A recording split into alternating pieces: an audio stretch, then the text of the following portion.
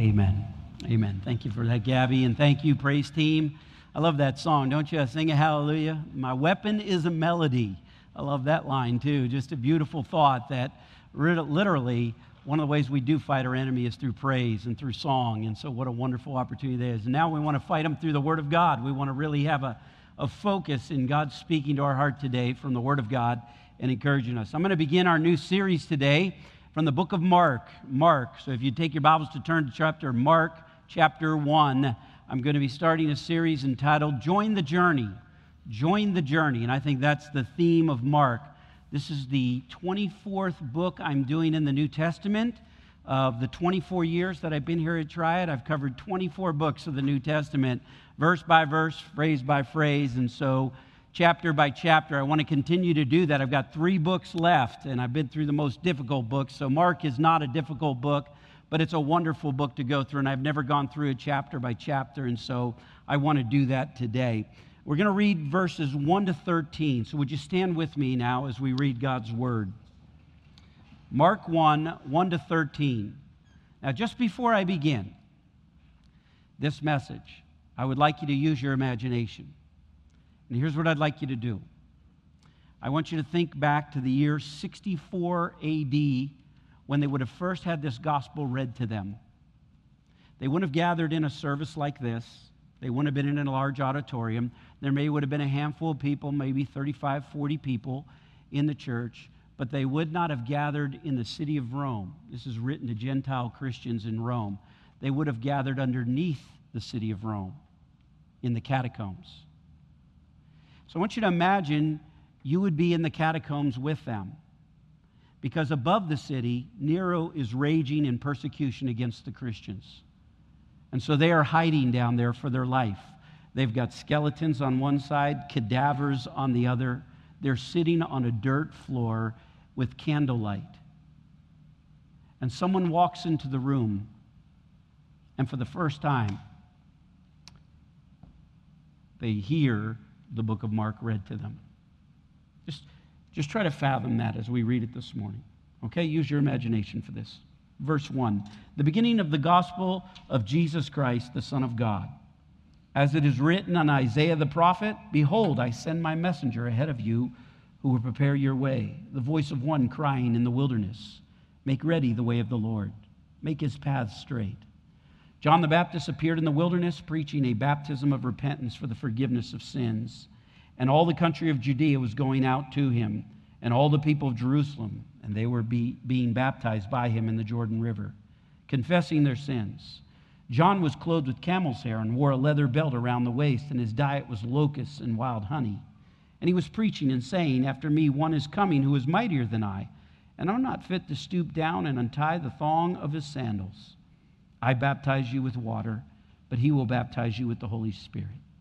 In those days, Jesus came from Nazareth in Galilee and was baptized by John in the Jordan. Immediately coming up out of the water, he saw the heavens opening and the Spirit like a dove descending upon him. And a voice came out of the heavens, you are my beloved Son, in you I am well pleased. Immediately the Spirit impelled him to go out into the wilderness. And he was in the wilderness 40 days being tempted by Satan. And he was with the wild beasts, and the angels were ministering to him. You may be seated.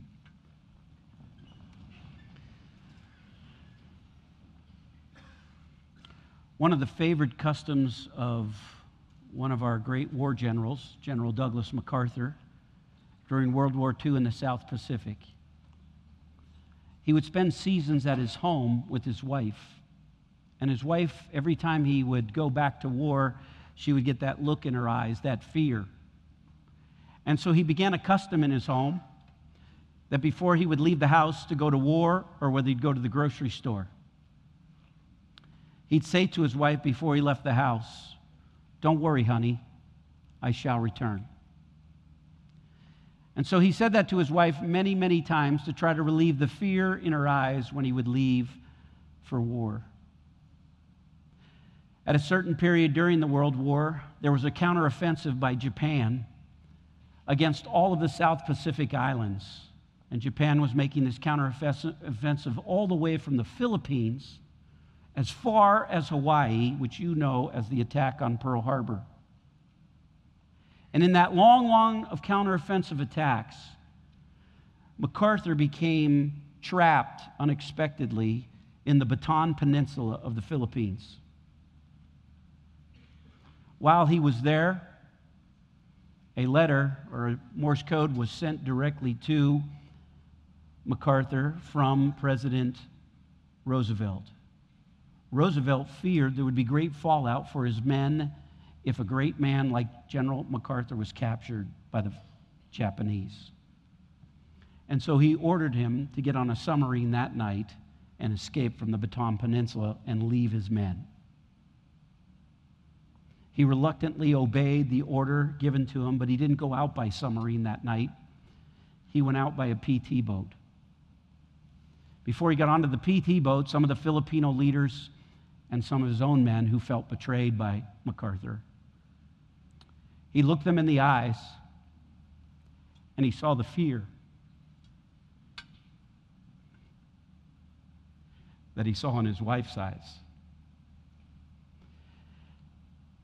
They felt betrayed and they were scared. Filipinos were scared for their country.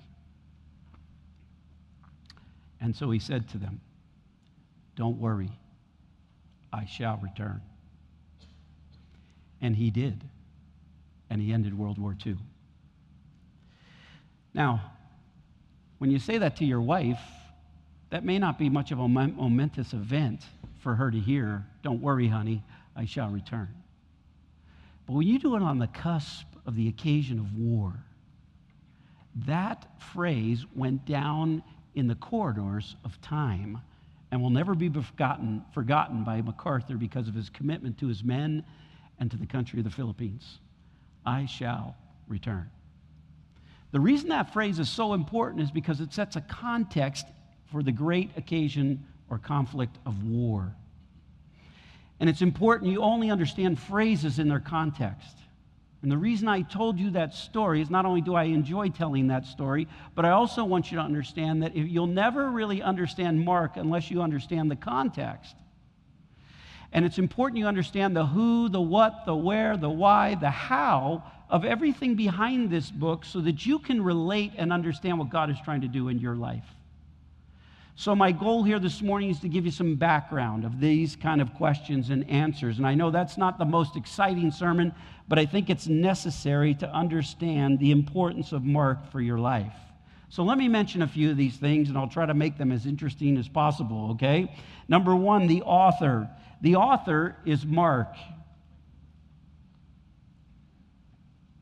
The author is Mark in the book of Mark, or more specifically, John Mark. And so John Mark is an acquaintance of the Apostle Paul. And so he knew the Apostle Paul well because he wanted to travel with him, but he got homesick and wanted to go back home, and Paul fired him and said, "Go ahead, get out of here. You can't hack it, go home." Well, Barnabas got upset at Paul, and they had a big debate over that and discussion, and it broke out into such a way that Barnabas said, "I'm going back with John Mark. This guy still has potential." Paul says, "Go with him." And they split. And Barnabas goes with John Mark, and he takes him back to his hometown. And there Barnabas starts to disciple him and train him and use him among the Jewish people. And while he's being trained by the Jewish people, years later, he is reacquainted with Paul, and Paul realizes the mistake he made with John Mark. And he says, "Bring him with me. He is profitable for the ministry." And he became very profitable at the end of Paul's ministry. But providentially, what God was doing is he was getting John Mark back into the Jewish society where he got to know this famous guy named Peter. And Peter began to tell him all the eyewitness accounts that he had with Jesus Christ. And with those eyewitnesses accounts, he got to learn all the stories, and so he started writing them down. And after he wrote them all down, he decided to write a book and put it into a theme or an idea that would make sense to people who were in Rome who were Gentile Christians. So that's his audience. He's writing to Gentile Christians in Rome that are under persecution. And so the author is John Mark. The audience is the persecuted Christians in Rome. And John Mark is going to use this as an opportunity to explain to you what's behind these eyewitnesses' account. Now, this type of literature is called a witness document in those days. A witness document. It was a fast-paced drama written in 3 acts. Act 1, Jesus in Galilee. This is chapters 1 to 8. Now, the amazing thing about this is Jesus kind of blows everybody away in chapters 1 to 8, and everybody asks the question through chapter 1 to 8, who is this guy? Who is this guy? And so they're blown away by Jesus, but the question is never answered by Mark because he's got a point to make. The second drama act is Act 2, Jesus on the way. The key phrase in chapters 8 to 11 is Jesus on the way from Galilee to Jerusalem. The theme here is that the disciples don't quite understand what it means to follow Jesus. They question how he is going to be a Messiah because they're looking for a Messiah king. And that's why Peter even announces, "Thou art the Christ, the Son of the living God." But what Peter means by that is, I hope you're the Messiah king that overtakes Rome and destroys them so we can have some status and popularity here. See, he totally misunderstands discipleship. He's trying to figure out what it means to join the journey with Jesus. And then Act 3 is chapters 11 to 15, and this is the paradox of how Jesus becomes the Messiah king. He doesn't do it in the way that Peter thought he should or any of the other disciples thought. He does it by suffering, by humility, by being a servant.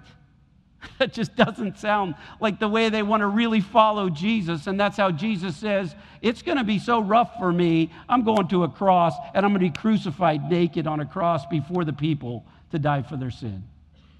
They can't quite grasp all of that, but that is exactly the drama that is unfolded by Mark. And Mark puts it in such a way that he's going to tell his readers, this man is worth following.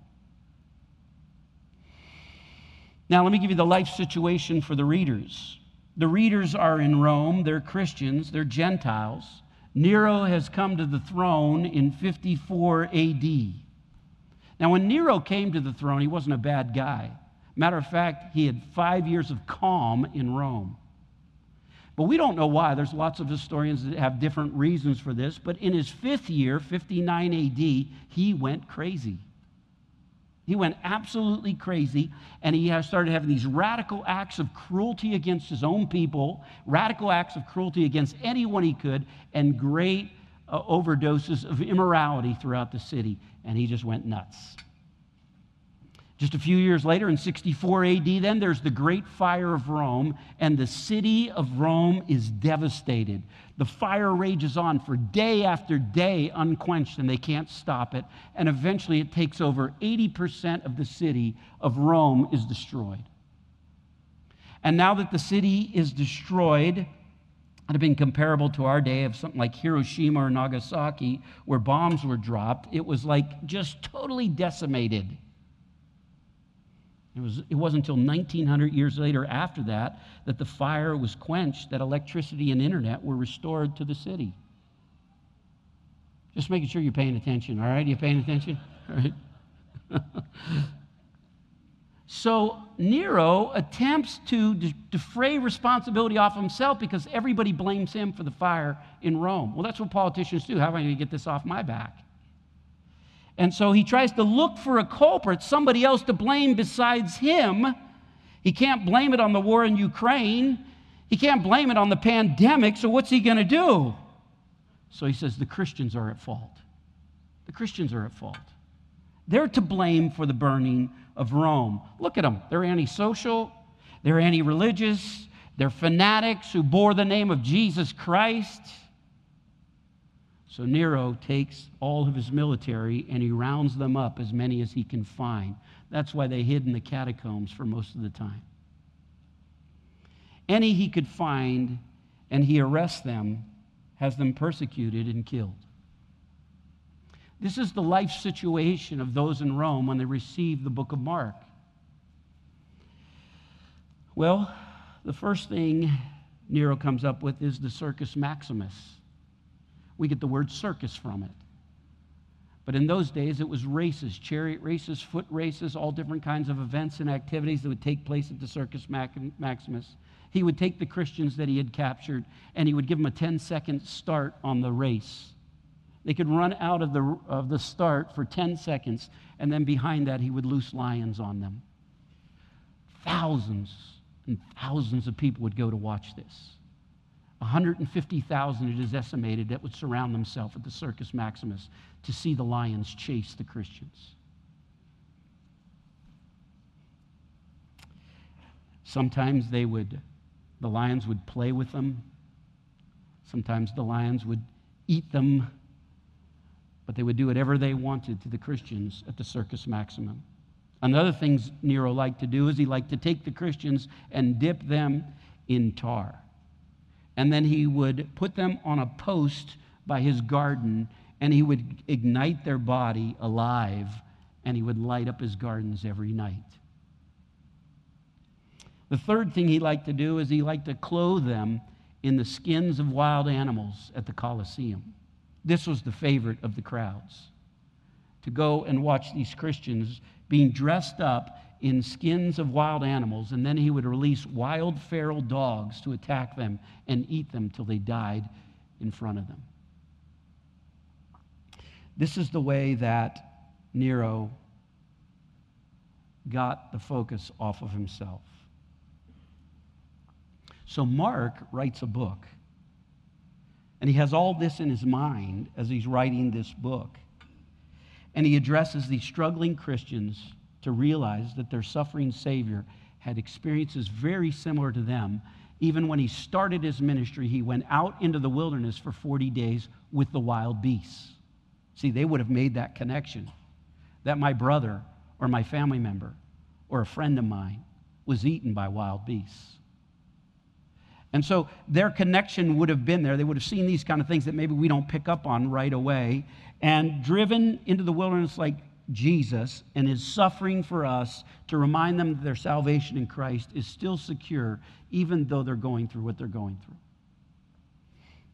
All right, with that, let me just look at a few verses here. I'm still going to give you some more background material, but I want you to see this. Look at verse 1. The beginning of the gospel of Jesus Christ, the Son of God. Now, what I want you to note here, this is the only time in the book of Mark that Mark tells us what he thinks of Jesus. He doesn't tell us any other time. He just says, this is what I think of Jesus. The gospel of Jesus Christ, the Son of God. Now he's going to spend the rest of his book to influence anybody who will get on the journey and join Jesus. This is what it's going to take, and that's what he's going to do. He wants to bring you along and be a disciple of Jesus Christ, and this is what it will cost you to be that disciple. So he's going to try to convince you of that. Now, verse 2 says, as is written Isaiah the prophet, behold, I send my messenger ahead of you who will prepare your way, the voice of one crying in the wilderness, make ready the way of the Lord, make his paths straight. So the very first thing Mark does then is he takes us immediately to the Old Testament, and he quotes three guys. He quotes Malachi, he quotes Isaiah, and he quotes Moses in Exodus. And he takes their three quotes and he puts them into his own quote.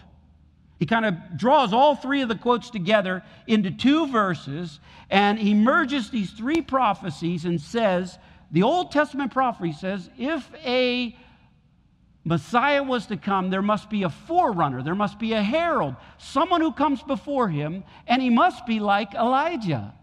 Now remember, Elijah never died. He was taken up in a chariot. He was raptured out. And so because he was taken out, the people were always looking for an Elijah to come back and herald the Messiah to come.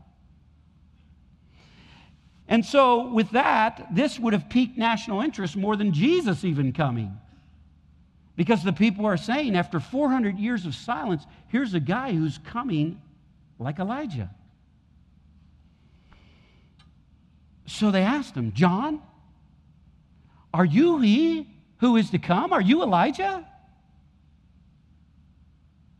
And John would look at them and say, no, I'm not him. So they go to Jesus and they ask Jesus, Jesus, who is John? Jesus said, he's Elijah.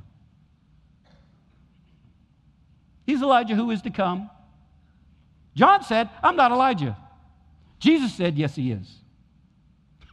Now, how do you reconcile that? You got two pretty honest guys saying different things. How do you reconcile that when you study the Scriptures? It's important you understand when we look at the whole picture is this, that John came in the spirit and power of Elijah. And so that's why John never said, I'm Elijah. He said, I'm John the Baptist. That's who I am, okay? Jesus was saying the ministry of Elijah was fulfilled in the work of John the Baptist. So John told the truth. And Jesus was saying, is you're not literally Elijah, but you are in his spirit and power, and you fulfill all the Old Testament prophecies that are to come in you, John, through Elijah. So that's why Mark says, John is the voice of one crying in the wilderness. Now, it's very important you understand this, because if you're going to study a book, you want to understand some of these things that don't look apparent to you. But the most repeated phrase in the book of Mark is the word wilderness. We call this in literature a motif. When you have a dominant repeating theme, it doesn't matter who you are as a writer, you usually have a dominant theme that is a motif in your literature if you're a good writer. And so here's his motif. His motif is this concept of the wilderness, a repeating central idea that he's going to come back to. Now, what should that mean? And you should note this, so when you read the book of Mark, you'll get it. It is a place of testing. The wilderness is always a place of testing in your life. A place of testing. Okay? So, everybody who chooses to get on the journey with Jesus Christ has to have places of testing in their life. Now, let me make this clear, okay? You're not paying for your sins because you did something in your past. You're going through your wilderness because you're being tested. You're being tested. The people in Rome were losing their children. They were losing their family members. They were losing their friends to worthless causes that Nero would come up with. It just seems so empty. It seems so purposeless and vain. But that was their wilderness testing. Jesus had to go into the wilderness for 40 days and be tempted by Satan and the wild beasts in the wilderness. Then he had to be tempted as he went to a cross. All of his life was a wilderness of wanderings. John the Baptist spent his whole life in the wilderness. See, these are the themes that come back and back again. So what is your wilderness? What is your wilderness? If you don't have one, you aren't on the journey with Jesus Christ. It's the places in your life of danger. It's the places of fear. It's the places of isolation, places of rejection, the places of abandonment, the places of being ostracized. These are the things that are your wilderness, and you're going to be tested in those things in your life because this life is about a test. You say, why do I have to go through a test? Because he's preparing you for another place. This is just a journey to get you to the ultimate destination. And those that come there, he wants to see how you do in the testing period because there's rewards. There's things that you go through that God says, man, I see what you're going through. I know what you're up against. And I like how you're persevering. I like how you're holding up. I like how you're handling that. I like what you said to that person. See, it is those kind of things that God is looking at in our lives. So Mark began in the wilderness because that's the traditional meeting place between God and his people. Remember when I told you about Abraham a couple weeks ago? Abraham, I found you in the desert. I found a howling desert, but that's where I found you, because that's where I meet with people when I want to do something. I meet them in a dry desert when I want to start with people. Moses, I found you on the backside of a desert in a burning bush. Israel, I brought you out of Egypt and took you into the wilderness. Elijah, I fed you with ravens in the wilderness. Over and over and over. And Mark's picking up on that grand theme in his book, so I don't want you to miss that, all right? So having said that, then let me kind of try to draw this sermon together for you, okay? Verse 9 says that then that Jesus from Nazareth, so that's about 70 miles away, he made a 70-mile hike down to the River Jordan, down above the Dead Sea there, and he was baptized by John in the Jordan. he comes into the wilderness because that's where he's going to be. He's going to be baptized there. And John sees him and says, man, I don't need to baptize you. I got a baptism service going on here, and these are for people that need to get ready for you. You don't need to be baptized, John. And Jesus says, John, I understand. Just allow it for now. You'll understand it when you get to heaven. But right now, I need you to baptize me. See, he doesn't get it himself. John doesn't get it. And so John says, okay, whatever you say, Jesus. And so he baptizes him there. Now the question is, why did he baptize him when he doesn't need a baptism of repentance like everybody else does? Everybody else needs to get ready for the coming of this Messiah. And the simple answer is this, that he was being identified with his people. That's the simple answer. He's being identified with his people. He's going to go down into the water, which is going to symbolize his death. He's going to come up out, and that's going to be his resurrection. And that pictures the death, burial, and resurrection of Christ. And therefore, Jesus says, I'm going to get so identified with you that I'm going to take your sin, I'm going to take your pain, I'm going to take your suffering, I'm going to take your sorrow, and I'm going to bear it all on a cross.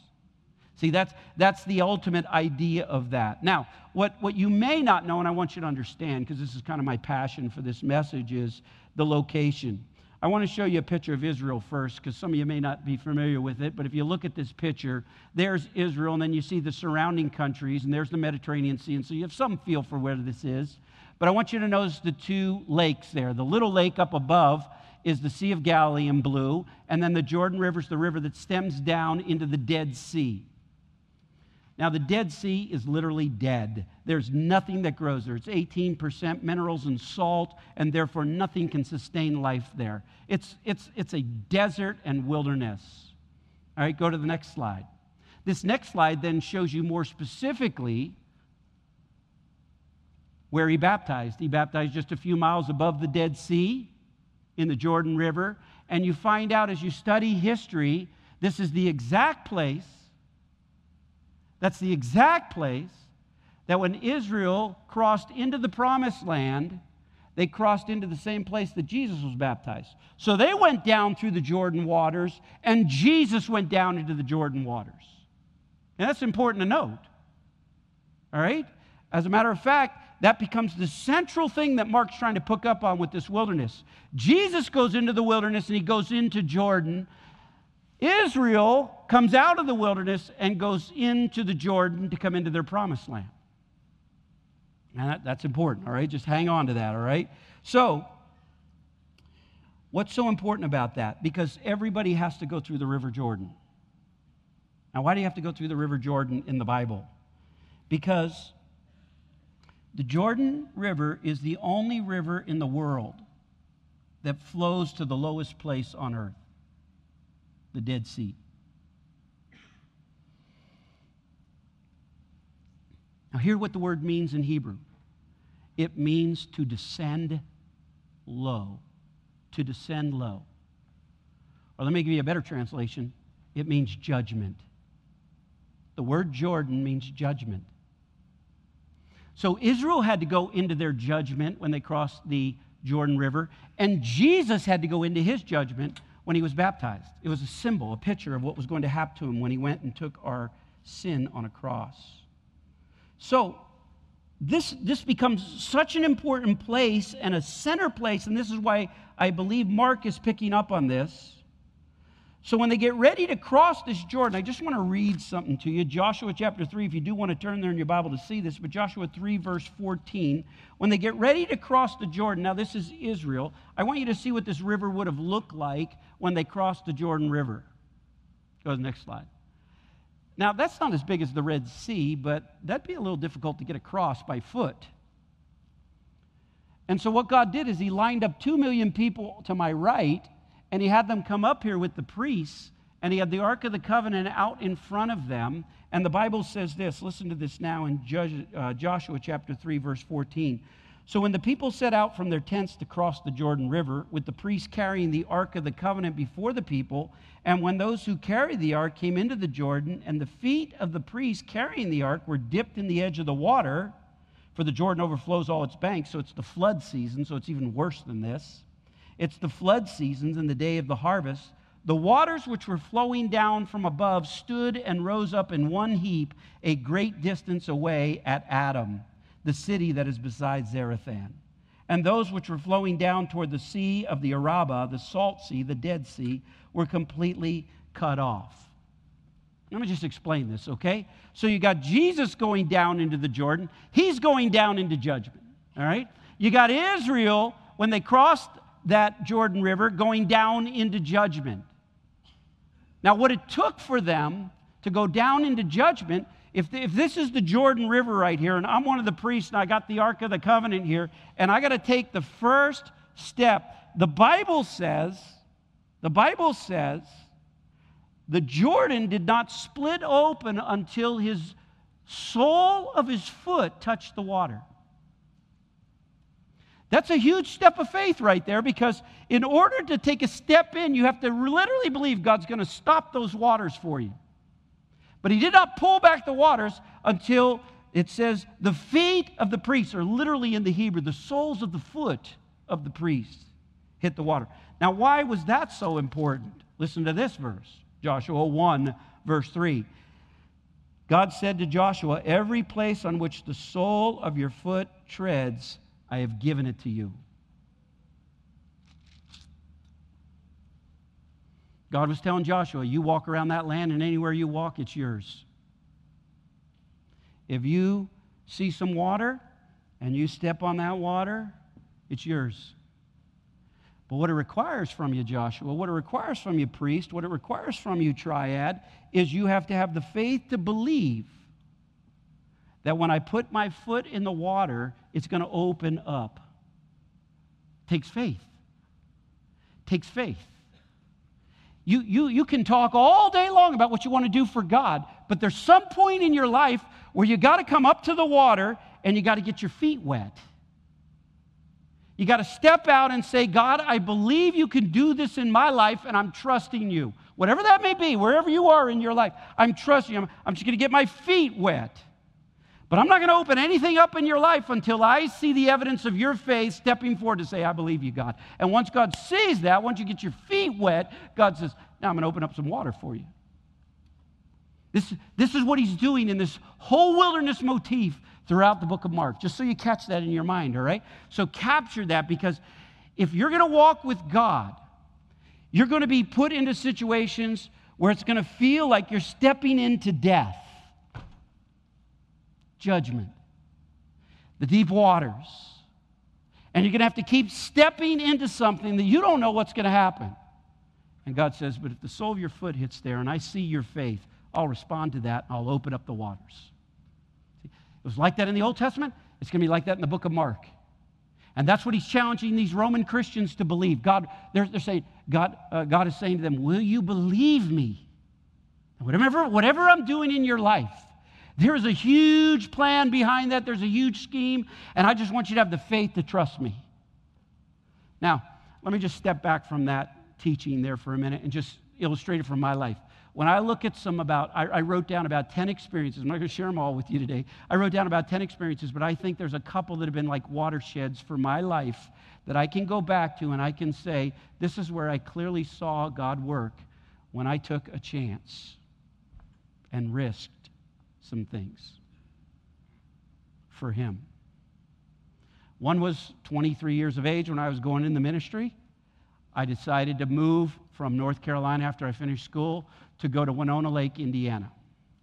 Never been to Winona Lake, didn't know anything about Indiana, didn't know a soul in Indiana except my friend who was getting ready to graduate from Grace Theological Seminary. My professor at school said there's only 2 schools to pick for your master's degree. I believed him. He said it's either Dallas Theological Seminary or it's Grace Theological Seminary. Well, Grace Theological was 14 hours from my house and Dallas was 20, so I picked Grace. That was the wisdom in that. But what I knew in my heart was I was going to have to take a risk. I was going to have to step out and say, God, I'm going to take some chances here in my life. 23 years of age was a key moment in my life. I'd take some little chances up to them, but now I'm taking a big one. I moved up to Indiana with my wife, no job, no apartment to live in, $500 and a U-Haul. That's all I had. My wife didn't even want to go to Indiana. When she would go up there in the early years, she'd say, it's God-forsaken Indiana. It's just a bunch of pigs, and it's flat. And that's what she'd do to criticize it. But you know what? You know where she'd like to live today? South Whitley, Indiana. A little town in the middle of nowhere with all these pigs around the city. And she would love to live there because she said, it's just like Andy Griffith, Mayberry RFD. She still feels that way. You could ask her today. And so anyways, I took her up there. She didn't even want to go. We took her, we got up there on a Saturday night. We stayed with our friends. We slept in the living room of their floor. And we prayed again. I said, God, I believe you want me up here. I can't prove it, but God, I'm going to take a chance. I'm putting my foot in. And sometimes you have to do that. You have to take risks. You have to put your foot in the water. And God's waiting for you to do that.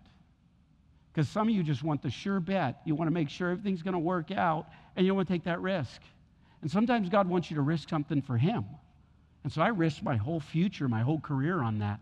And I put my feet in the water. And that next day was Sunday. We got up, we went to church, we worshiped the Lord. We didn't do anything that day. And there I was all day Sunday because I believe just in simple faith, put Him first. Put Him first. And I have. God, I'm putting you first today. And then Monday came, and I went out and hit the streets. I got to get a job, got to get a job, got to get a job. I got to get my wife a job. So we were taking her around. I was going around. And let me tell you something. Still didn't have a place to live. Didn't have any jobs.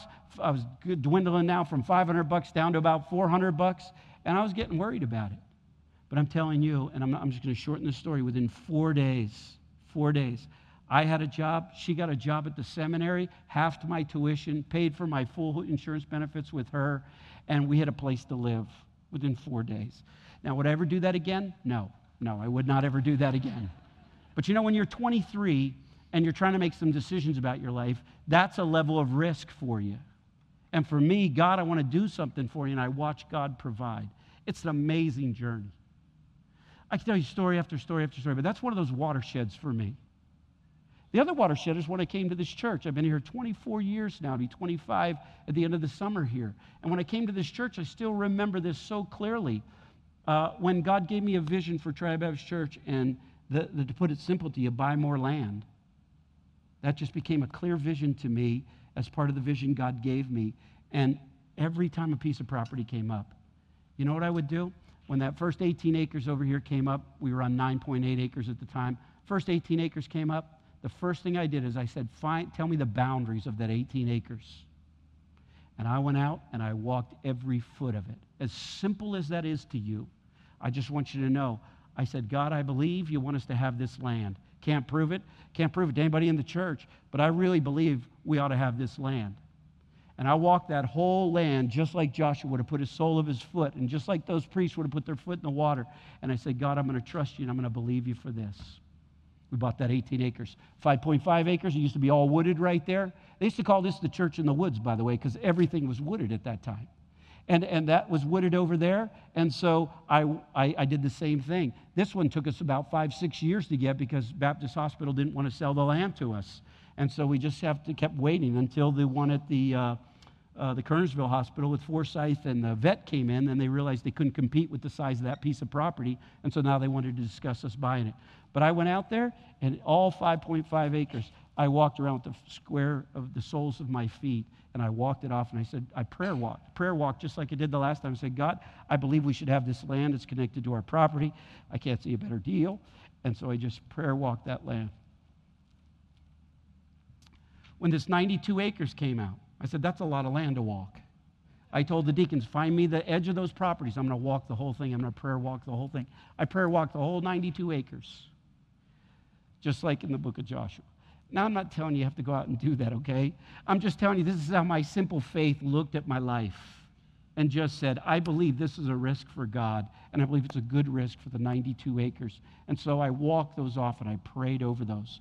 I'm just telling you, in my life, there's been some watershed moments where I had to say, I'm going to step out in faith, and I'm going to get my feet wet. Now, some of you have had to do worse things than I have, because this isn't like a wealth and health sermon, like if you just step out, everything's going to be okay. Let me tell you something. Sometimes you're going to step out, and you're going to lose a child. Sometimes you're going to step out, and you're going to lose a job. Listen, the things I'm talking about, they're surface getting your feet wet. But some of you have had to go deeper in the water. You've had to go much deeper in the water. And when you go deeper in the water like that, that's when really your faith is tested in a greater way than just you're going to buy the land or you're going to move up to Indiana. Those are nothing compared to that. And some of you are being tested in ways like that the waters are much deeper. And what God's going to do with your life is he's just going to say, are you willing to get your feet wet and allow me to do what I'm going to do in your life? Some of you, I know, are dealing with some of these things right now. Personal things you've told me about that you're struggling with, wrestling with, things that are on your heart, and you can't believe it. You didn't even want to take the step. It's almost like God made you step. And now you're in it. And you have to ask yourself, God, why have you got my feet wet on this? Why are you taking me through this? What's the test, God? I want to be conformed to the image of your Son. I don't get it all the time. I don't understand it. I'm in pain. I feel isolated. I feel alone. And on you go, because there's your wilderness. God's saying, you go ahead and trust me. You trust me. Whether it's way up here or way down here, get your feet wet. See what I'll do in your life. Let's pray.